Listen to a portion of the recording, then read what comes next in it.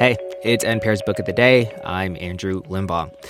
I'm always a little uncomfortable when a person becomes an icon. You know, when their face gets painted up on mural walls or their image gets put on a t-shirt with some slogan on it. Because I think when someone becomes an icon or a symbol, it's easy to lose sight of them as an actual human, a person. That's something today's book is hoping to correct. It's titled His Name is George Floyd, and it's written by these two Washington Post reporters, Robert Samuels and Tolu Olorunnipa, who talked to hundreds of people to get at who was George Floyd the man? What was his life like? And in this conversation with NPR's Adrian Florido, they talk about how the circumstances that pushed George Floyd's life into being what it was could have happened to any black man in America. 2 years after his murder, most people still only know George Floyd for how he died, under the knee of a police officer in Minneapolis.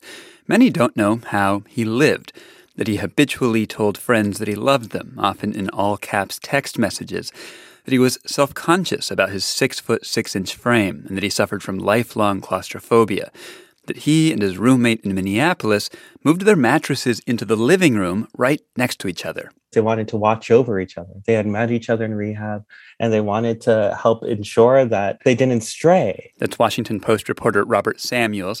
He and his colleague, Tolu Olorunnipa, have written a new biography of George Floyd. What George Floyd understood was that they were in a society that was unforgiving toward their missteps, and they needed to look out for each other if they were going to make it through. The book is titled His Name is George Floyd, One Man's Life and the Struggle for Racial Justice. It's out next week. Samuels and Olorunnipa say the book is a story about how racism affected every part of George Floyd's life, starting over 150 years ago. And we traced his ancestry back to a great-great-grandfather who was born enslaved in North Carolina, and after the Civil War was able to get his freedom. And he quickly amassed a great amount of wealth and land by working the land with his large family.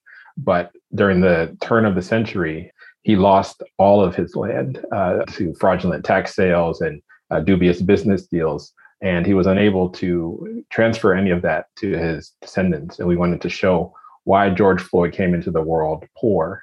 We saw George Floyd's family wealth be stripped away because of racism, and it impacted his life. It impacted his beginning. It made him essentially come into the world born with two strikes as someone who was Black and poor in America. One detail that struck me in your reporting and that comes up over and over throughout the book is he was really aware that his sort of mere presence as a big Black man often scared people. Why did you dive into this aspect of his personality? It's key to understanding those moments that we all saw on the video of Floyd's final moments, his fear of being assaulted by the police from his earliest days. He would go into a room and shake everyone by hand just to put them at ease, just to say, I know I'm a big guy, I know my size may intimidate you, but look at me eye to eye. I'm okay. I'm not going to hurt you. And that was something that was a big part of his personality. And even when he got caught up in the criminal justice system and spent time in prison, some of the people inside the prison said, why don't you use your size to exploit the other prisoners? And he said, that's not what I'm about. That's not what I want to be. I just want to do my time and go home. I don't want to be seen as a bully. Yeah, it was also one of the cruelest contradictions about himself. By the time he gets to high school, he's this tall string bean of a guy. And immediately people say, what you need to do is focus on playing football. And George Floyd was taught that maybe academics isn't the way to escape poverty. Football is. But he was left with a body that if it was not on a football field, it would be seen as something intimidating, threatening, and ultimately one of the things that would make him seem as a threat to a police officer. Your book doesn't shy away from Floyd's missteps. He was arrested on drug charges. He was addicted to opioids. He pled guilty to an armed robbery for which he spent years in prison. And his friends and family seem to speak to you pretty openly about his criminal record. What do they say about his struggles with the law? Well, they wanted us to understand that Floyd wasn't someone who wanted to take advantage of other people, but he also was someone who came from a community that was ravaged by drugs and where police officers often targeted for low-hanging fruit arrests. Floyd was once arrested for just walking through his neighborhood, literally, for trespassing. He was across the street from his house, and he was stopped more than 20 times over the course of his life, including by 6 officers who were later charged themselves with breaking the law. So there was a sense of police corruption that took place. Now, Floyd's own mistakes were definitely evident, and we got access to his diary entries and his writings in which he agonized over his mistakes and over the decisions that he made and the struggles that he had to try to break free from addiction and break free from his criminal past. Well, the way he tried to reset his life was by moving to Minnesota in 2017 from Texas, where he'd lived for most of his life.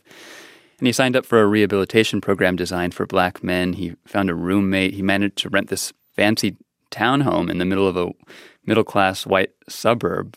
For a while, things seemed to be looking up for him in Minneapolis, didn't they? Yeah, this was his dream. He found a job. He was clean. He got this new townhome with his roommate, the person who he met in rehab. And a few months after he leaves rehab and he's living in this townhome, he comes home after a double shift of working. And he encounters his roommate unconscious and cold on the couch, Big E. And it turns out that Big E had overdosed and he died. And when that happened, the gregarious, friendly George Floyd that everyone knew, he went into isolation. And when one of his friends happened to run into him at a gas station, he tells his friend about what a dark place he was in. And that set George Floyd on a course to relapse. You know, as I read your book, I really came to understand what a special man George Floyd was. But I also sort of found myself wondering, was he unique, or could you have written this kind of book about many other Black men? I think all of us know someone like George Floyd in our life that you love being around, that can be a little hapless, that things in life have never fully gone their way, but they carry on a spirit of persistence. But one thing that we wanted folks to understand when they read the book, Adrian, is that the institutional hardships and barriers that were presented to George Floyd could have happened to almost any Black man living in America. And that's one of the terrifying things about it. Tolu and I, we were very conscientious about how easy it can be to exploit Black pain as if that were the full story. But one of the wonderful things about writing about George Floyd is George Floyd himself, who never stopped trying, who remained persistent, even though he acknowledged those barriers and acknowledged those mistakes. And that is a reason why I think so many people who knew him took up the cause for justice. Well, Tolu Olorunnipa and Robert Samuels, thank you for writing this book. Thank you. Thank you for having us and allowing us to share the story. They're the authors of the new book called His Name is George Floyd. It comes out on May 17th.